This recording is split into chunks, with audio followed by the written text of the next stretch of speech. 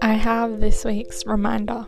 It is a quote by Anthony Hopkins. It says, "My philosophy is, it's none of my business what people say about me and think of me. I am what I am and I do what I do." So it's saying you have to stop worrying about what others say, think, or do, and just focus on what you're doing, okay? You can't spend your life worrying about what others think of you. Just focus on how you feel about yourself, okay? Don't change yourself just because of what other people think and say about you, okay?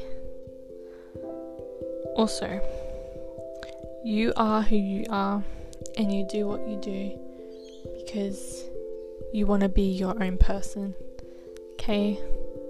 There are heaps of people out there that want to be just like everyone else. People have something to say when you stick out, when you're different. Okay, don't focus on what others are doing. Focus on what you're doing, okay? Because at the end of the day, you're the only person whose actions you can control.